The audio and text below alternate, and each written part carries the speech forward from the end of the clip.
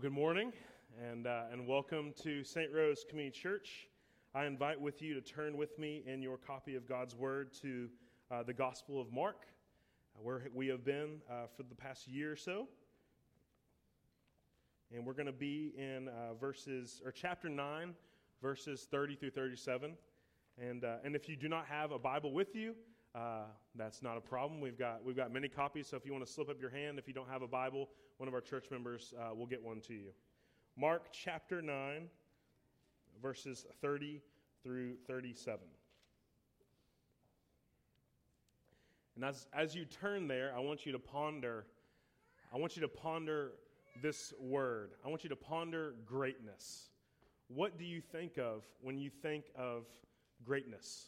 What do you think of when you think of someone being great? We live in a world that is obsessed with the superlative.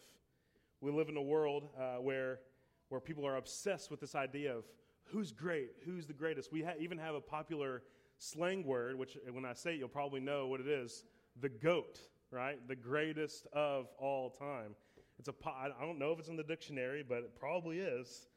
We have shows and debates and championships, all to figure out that question. Who's the greatest? Is it MJ or is it LeBron? Who's the greatest basketball player? Who's the greatest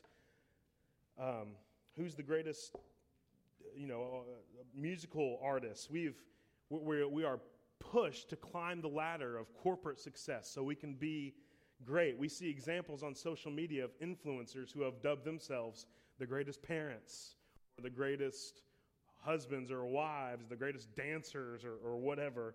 And greatness is not just that, but greatness is something that we all strive for, is it not? Greatness is something that we all have our eyes on. Don't all of us in this room want our lives to count? We all have that urge in our lives that we want our lives to mean something. We want to be here for an important purpose. We dream of glory. We dream of winning. We dream of greatness.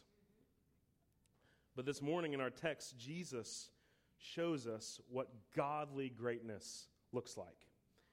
In our text this morning, we see Jesus show that he is great because he has accepted the plan of the crucifixion. We see Jesus redefine for us what greatness is. And then lastly, we see Jesus exemplify greatness. And as he tends to do, as we've seen multiple times in the Gospel of Mark, Jesus flips on its head what we think about something. Says, you want to be this? Well, actually, it's this. So Jesus flips on his head what greatness is. So as we read the text this morning, be listening as to what Jesus defines or how Jesus shows that he's great, how he defines it, just to be listening for that idea of greatness. Mark 9, verse 30 says this. They went on from there and passed through Galilee, and he did not want anyone to know, for he was teaching his disciples, saying to them, the Son of Man is going to be delivered into the hands of men, and they will kill him. And when he is killed after 3 days, he will rise. But they did not understand the saying, and they were afraid to ask him. And they came to Capernaum, and he was in the house, and he asked them, what were you discussing on the way? But they, being the disciples, kept silent. For on the way they had argued with one another about who was the greatest. And he sat down and called the 12 and said to them, if anyone would be first, he must be last of all and a servant of all. And he took a child and put him in the midst of them, and taking him in his arms, he said to them, whoever receives such child in my name receives me. And whoever receives me receives not me, but him who sent me. Let's pray for God's help to help us to understand this word this morning. Oh, holy God, we just praise you that we've gotten to worship you this morning, that we got to confess our sins before you, and then we got to experience, even this morning, forgiveness, that you sent your son Jesus to be pierced for our transgressions. Lord, we pray that you would help us to carry over that sense of worship even now in this moment. Lord, we pray that you would help us to understand what you would have for us this morning. If it was up to me to come up with a clever manuscript, we would be in deep trouble. But it's not. It is up to your word to do the work that you've promised to do. So I just pray and plead that your word would do the work this morning, that your word, by your Spirit, would open our eyes to see, would cause our hearts to be changed. Lord, we need you this morning. Like, we're dependent on you. We can't do it ourselves. So would you please act this morning and show us Jesus? And it's in your Son's name we pray. Amen. So Jesus, so far in the Gospel of Mark, has been spending the majority of his time in the region of Galilee. I've actually got a map up here. I really hope that we can see it. So you see up there in the red, you see the region of Galilee, where, and you see a lot of action happening, right? All those numbers are like just are different things that Jesus has done. So far, we've seen him in that region of Galilee and then go up north to Tyre and Sidon. And then most recently, he has been in Bethsaida, which is right there in Galilee. So I show this to say the red is where Jesus has been. That's where he's been doing his ministry. That's where he has been performing these miracles. And so coming to verse 30 of our text, even if we don't know it, we're coming to a pretty significant shift in the narrative. Verse 30, if you'll look with me again, he says this: they went on from there. If you remember where there was, what has just happened? Jesus has been transfigured up on the mountain in that region of Galilee, and then he came down and utter chaos was ensued, and he taught them about the power of prayer. So he goes on from there, and what does it say? He passed through Galilee, meaning that Galilee was no longer the place, like that was no longer the ending place where Jesus was going to be. They were passing through Galilee to get somewhere else. We follow Jesus on this journey over the next few chapters, and we actually see where Jesus and his disciples are headed. Mark 11, verse 1 says this: now when they drew near to Jerusalem, and Jerusalem was on the map, but I'm fearful that you probably can't read it because it's pretty small. It's at the very bottom is what we're getting at here. So he's passing through Galilee, and he's making his way south all the way to Jerusalem. So he's going somewhere new. And this is more than just a change of direction. This is more than just Jesus saying, I haven't spent much time down there. I need to make my fame. I need to go down there to do some ministry. But this attention to traveling south to Jerusalem shows a shift in Jesus' attention. You can almost feel it, right? The anticipation has been growing. Jesus' fame is growing more and more. We know that most of his earthly ministry is at this point is finished, and now Jesus, the Christ, turns his face south towards Jerusalem. And what happens in Jerusalem? That would be where he was crucified. That would be where his final plan, his ultimate plan, would take place. Jesus passes through this familiar land of Galilee where he grew up, and the text says that he doesn't want anyone to know. It's like he passes through and he's like, I'm on a new mission now. We're getting to Jerusalem. He wasn't there for the same purposes. And Jesus takes this moment to teach his disciples, once again, what this mission is. He says, we're going south to Jerusalem for this purpose. Verse 31. For he was teaching his disciples, saying to them, the Son of Man is going to be delivered into the hands of men, and they will kill him. And when he is killed, after 3 days, he will rise. If you remember, do you guys remember a few weeks back when Brandon showed that graphic, the sandwich graphic? Remember, he made it like awesome colors like meat and cheese and lettuce. Well, in the middle of that sandwich was a threefold, like a thrice repeated scene that we saw. Jesus teaching what it was to happen. He was going to suffer. He was going to die. And then his disciples not understanding, and then him coming back and then explaining it to them even further. So we've already seen this scene happen before. In Mark 8, we saw the first one, Mark 8:31. If this sounds familiar, it should. We just pretty much read it. And he began to teach them that the Son of Man must suffer many things and be rejected by the elders and the chief priests and the scribes and be killed, and after 3 days rise again. But in Mark 9, there is one pretty big difference. There's one addition that Jesus makes. So I've got it up on the screen. I've got them side by side here. Can we see it? Kind of. So in Mark 8, we just read it, but then Mark 9, I've highlighted what the difference is that we see. We see the Son of Man is in both going to suffer, he's going to die, he's going to rise again 3 days. But in Mark 9, we get this emphasis that the Son of Man is going to be delivered into the hands of men. So it's like this passive, Jesus is emphasizing this passive action, like he is going to be handed over. He is going to be delivered. The question we ask is, man, if Jesus is truly God, who he says he is, who's the one who has authority to hand Jesus over? Well, listen to this prophecy of the coming Christ in Isaiah 53:6. We already read this. It says this: all we like sheep have gone astray, and we have turned everyone to his own way, and the Lord has laid on him the iniquity of us all. The Lord, God, is handing over Jesus to be the sacrifice for sin. What do we see with Jesus teaching it in this way? Why does he emphasize this passive being handed over? Well, this is where we encounter our first truth about greatness. This is idea that we've been talking about. What does it mean to be great? How does Jesus redefine great? Here's our first truth that we see from this text this morning is this: Jesus displays greatness through accepting the crucifixion. Jesus displays greatness through accepting the crucifixion. The crucifixion. All right, this is the plan that Jesus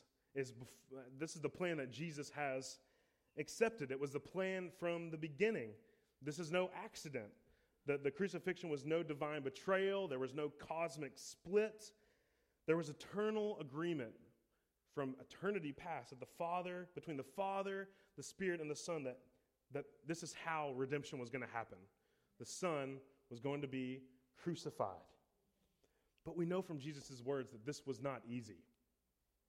Luke 22, we see Jesus praying this, verse 41, and he withdrew from there a stone's throw. This is right before he was crucified. And he knelt down and prayed, Father, if you are willing, remove this cup from me.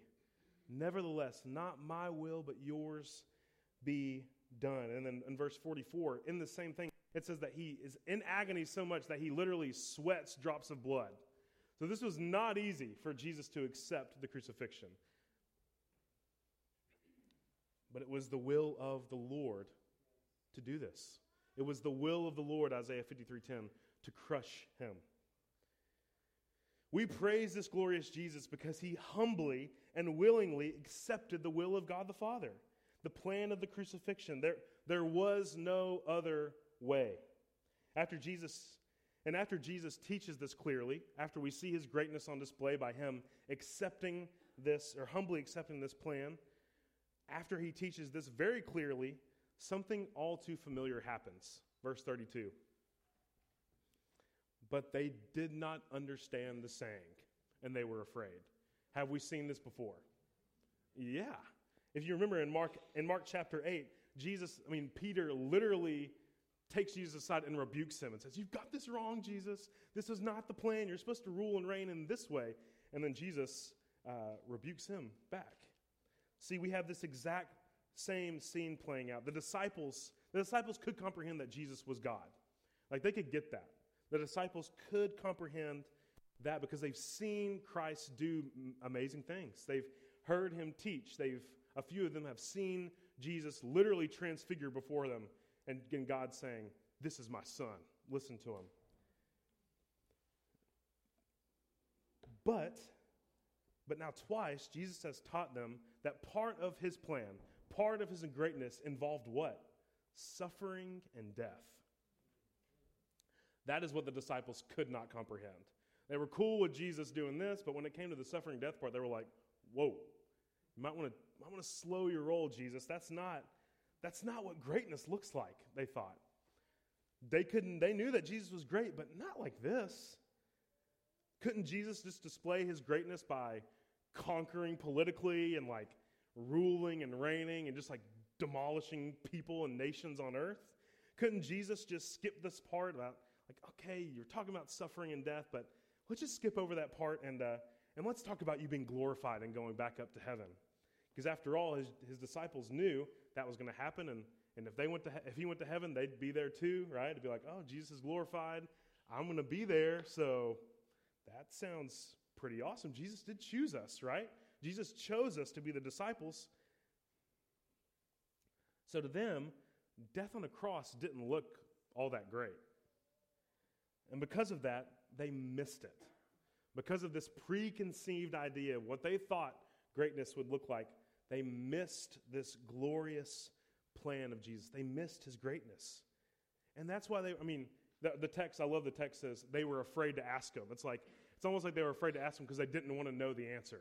It was like, oh, I don't want to linger on this too much because we want to talk about glory and greatness. I don't want to talk about suffering and death. We don't want to know the answer. And after this lesson, they continue their journey south. Verse 33. And they came to Capernaum, and he was in the house, and he asked, what were you discussing on the way? Jesus notices that there's bickering going on amongst their crew. And I don't know, have you guys ever been on a road trip with like your close friends, your family, and like there's that moment you come to at the road trip where you like spend a little bit too much time together, and you're a little hungry, and you're a little not that caught up on sleep, and then every little thing that your friend does just irks you very badly. I can see this happening. Like the disciples are following Jesus all over the place, and it's like, and they just start like bickering back and forth with one another. I can like feel the tension back to my high school days when we would do road trips where I just could not take my roommates any longer. I was like, oh my gosh, deliver me.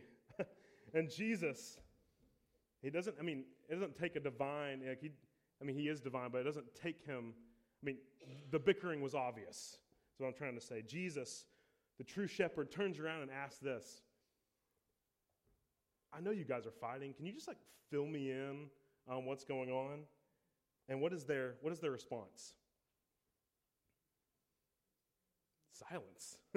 Their response, I wasn't just like pausing for dramatic effect. That was their response. Literally silence.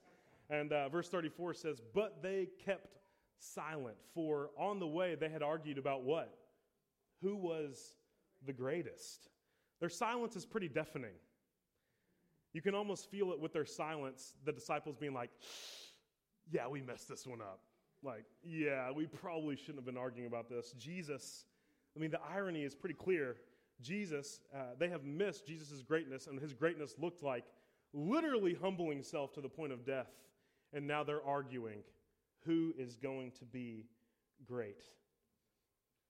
Who will be number one? Who will be the GOAT disciple?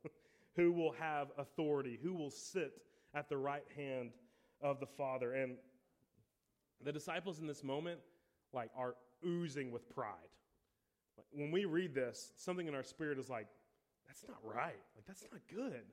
They're oozing with self, putting themselves up on a pedestal and pride. And there was no humility seen from what we can see in our text. And see, their society, much like ours, saw humility as a great weakness.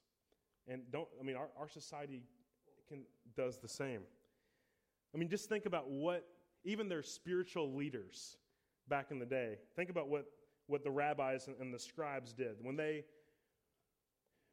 how they dressed. They wore enlarged tassels on their super souped up robes, and they symboled, and they were like, I'm spiritual, look at the way I'm dressed. Whenever the Pharisees gave, they literally brought trumpeters to play the trumpet so people saw them give their money. When they wanted to appear as if they were humbling themselves and fasting and prayer, what did they do? They literally marked themselves up with put ashes on their head and sat there in front of everyone and was like, I am fasting. You guys should feel really sorry for me. I'm praying for you guys. And these were the spiritual models. This is what the disciples grew up with seeing. Pride to the highest extent.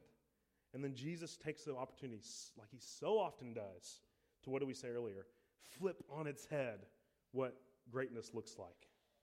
Verse 35, and he sat down. and called the 12 and said to them, I know you've seen greatness look this way, but Jesus says this, if anyone would be first, he must be last of all and a servant of all. And this is not what they were expecting. Jesus sits down, he teaches them. Like when he sits down, it's like, he's about to say something important. Like, okay, we're seated. I'm about to teach you guys something. And he says, and what does he teach them? Well, our second truth that we learn about greatness is this. Truth number 2, Jesus defines greatness as servanthood. Jesus defines greatness as servanthood. Jesus says, okay, you want that. You want to be first. He doesn't say it's a bad thing. I found that interesting. He doesn't say desiring greatness is bad, but he says, okay, if you want that, then aim to be the very last person on the totem pole. The disciples did not see greatness this way. We naturally don't see greatness this way. We naturally do not associate servanthood with greatness. But guess what? God does. And Jesus, as he teaches, he uses an object lesson, as he so often does, to help him get the point across. Verse 36, thinking about greatness, servanthood. Verse 36, and he took a child and put him in the midst of them. And taking him, being the child, in his arms, he said to them, whoever receives such child in my name receives me. And whoever receives me receives not me, but him who sent me. Jesus takes this child to show what godly greatness looks like. So my question is, why does he use a child? Like what's the point across that Jesus is trying to say by taking this child and saying, hey, receive this little one? The first thing that before we even dive into it, how glorious and beautiful is it to know that Jesus cares about children?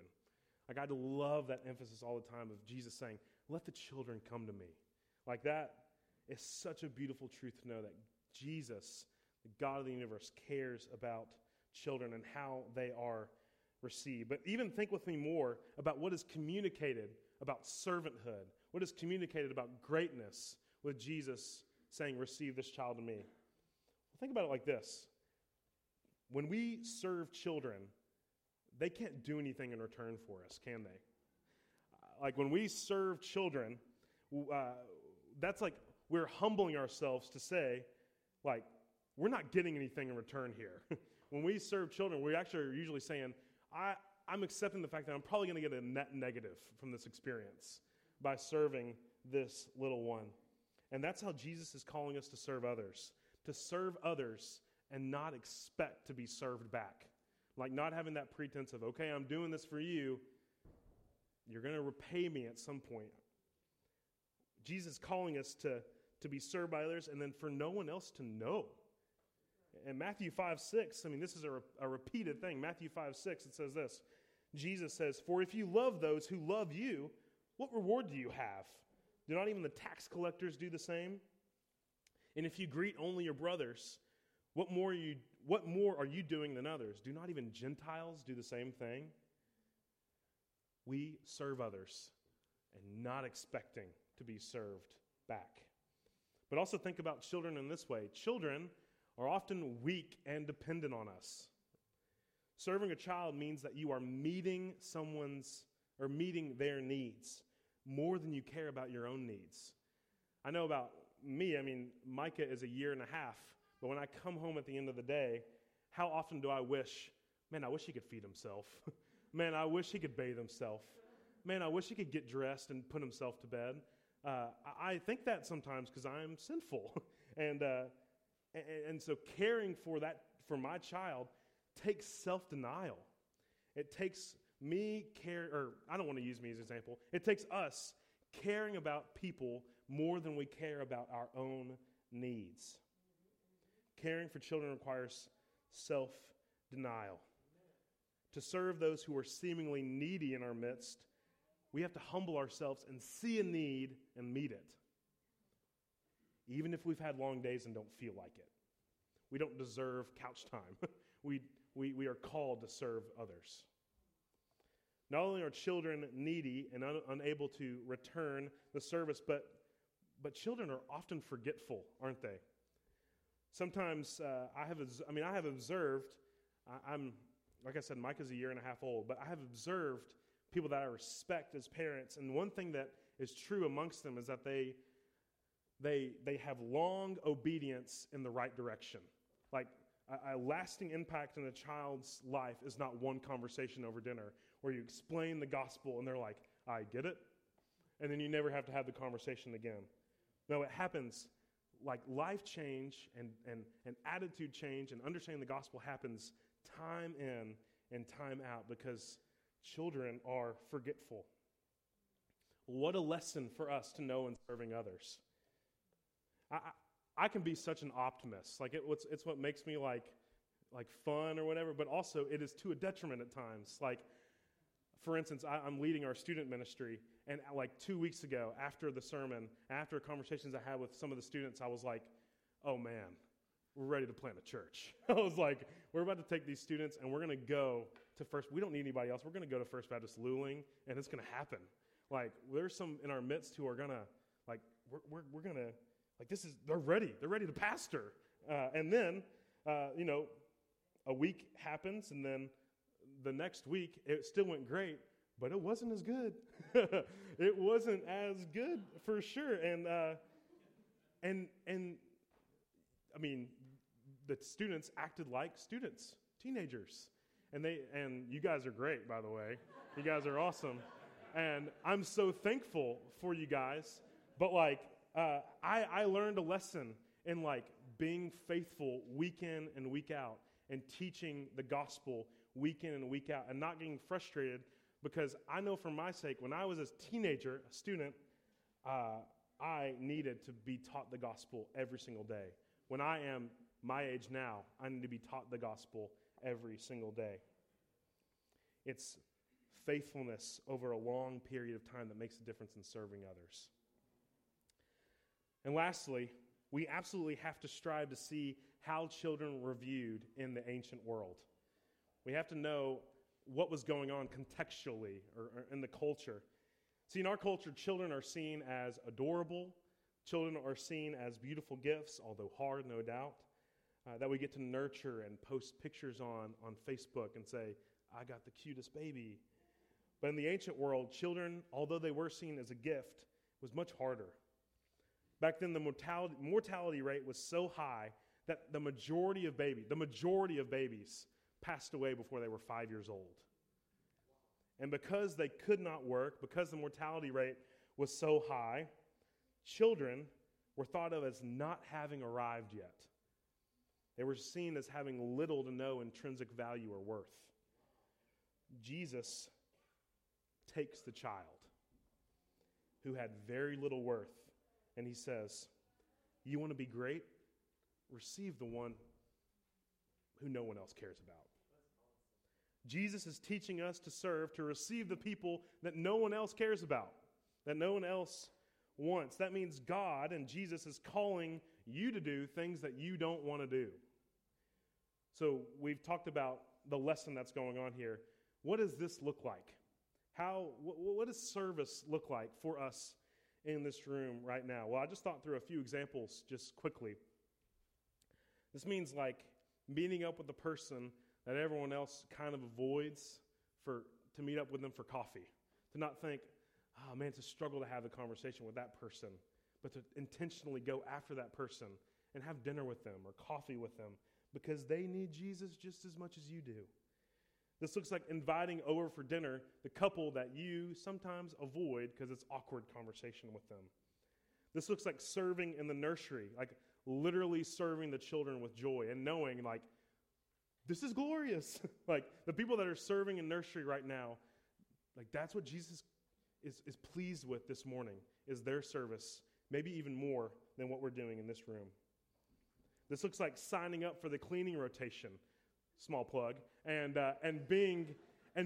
joyfully doing that faithfully so that we can gather here and doing it behind the scenes so that people can gather to hear the gospel. This looks like waking up maybe earlier than you want to on a Sunday morning and picking up that student or picking up that elderly person who needs a ride to church and not sleeping in for an extra 15 minutes.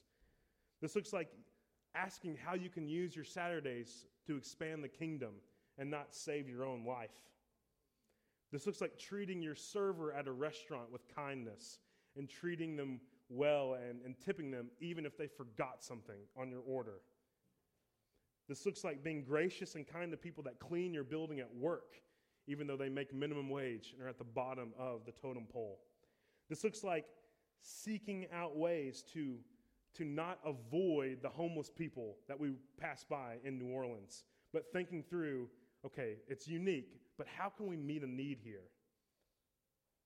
This looks like truly caring for people who are disabled and needing special care and different than us, because at the end of the day, we're all made in God's image, are we not? Amen. At the end of the day, though, we don't serve just to make ourselves feel better. If we served and gave ourselves a pat on the back and said, nailed it, we would miss the point. We don't serve and then immediately post about it on Facebook. That's not what God is instructing here. We serve and we don't wish to be known. We don't wish for it to be known. This is what godly greatness looks like. Jesus is redefining what greatness is. He's calling us to humbly accept this life of servanthood. And if you'll just allow me to do this, I thought this would be just maybe a good and appropriate time to honor some of our church members who I've seen serve faithfully, who don't, who haven't said, hey, I'm doing this, but we've seen you. I mean, this past Sunday, I was picking up lunch for my family and then the people that we had over for dinner, and I passed by Claire Kamerling and Miss Kim right here. Hey. and I saw Claire helping Miss Kim get groceries at the store, and her helping her in and out of the car.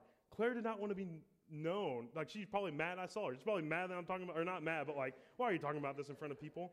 She was serving and humbly accepting that. Over the storm, there were plenty of examples. There were plenty of times to go out and serve. One of those, I'll just say, was one Saturday. I was driving down one of the streets in Preston Hollow, and I just happened to look up, and I saw some guys on a roof, and I was like, wow, those guys kind of look familiar. And as I got closer, I saw Stephen Lancaster and Jared Franklin. I know Jordan Curry was there too, up on Miss Cynthia's roof, putting up her shingles and then YouTubing how to put on a roof, and then going and doing it, and literally buying the materials out of their own pocket. Why? Because they wanted to serve. And I know Miss Cynthia is grateful for that. This week there was a team of 7 or 8 people who drove 13 hours from South Florida and stayed in these rooms on air mattresses and cots, and did insulation in our education building. And they worked their tails off. On Wednesday night, I left here after youth at 8 o'clock or so, and the light was still on, and they were still working. And they had started 6 or 7 that day. They served us well. They didn't ask for anything in return, but they served because they saw a need and met it. And we're so thankful for this. Serving others in this way means that others may never know about it. And my question is, are you okay with that? You should be. When we strive for greatness in this way, for godly greatness, guess what? It's not our kingdom that is expanded, but it's God's kingdom that is expanded. And that's the goal at the end of the day, right? So we've seen Jesus display his greatness by taking on the cross. We've seen Jesus redefine greatness. And lastly, our last truth that we see this morning is truth number 3. Jesus, the most humble servant, exemplifies greatness. Jesus, the most humble of servants, exemplifies greatness. In our text, it's Jesus who is receiving the child. It is Jesus who is setting the example for how to serve. We're called to be like Jesus, not be like the child. We're called to be like Jesus who accepts in the child. Ultimately, it is Jesus who is the humblest of servants. Jesus was and is the most others-minded person to ever walk this earth.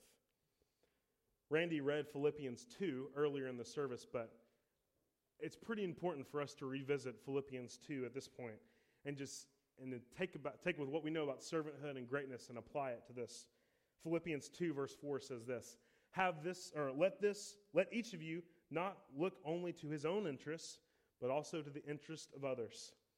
Have this mind amongst yourselves, which is yours in Christ Jesus.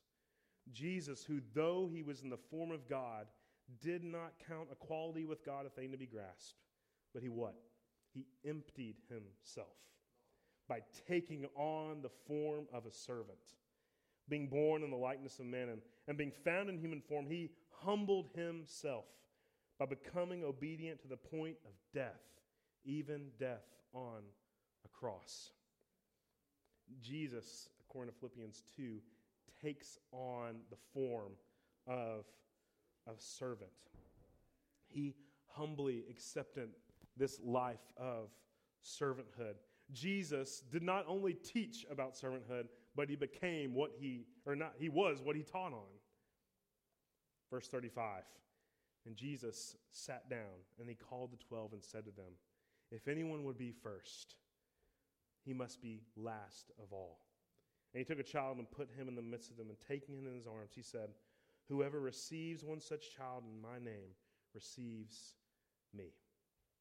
How did Jesus do this? When Jesus was on earth, who did he spend his time with? Did he spend his time with the religious elite? Did he spend his time with people who could help him gain up the social ranks? No. He spent time with the tax collectors and sinners, so much so that it became a problem with other people. He said, why do you spend time with those people? Jesus came as a friend to the hopeless. He came as a friend to the lost. He came as a friend to the least of these. And praise God he did, because guess what? You and I in this room, we are the least of these. In this passage, we can be seen as the little ones that Jesus welcomes. Because of sin, we are like needy children. Galatians 4 says this, in the same way we also, when we were children, we were enslaved to the elementary principles of the world.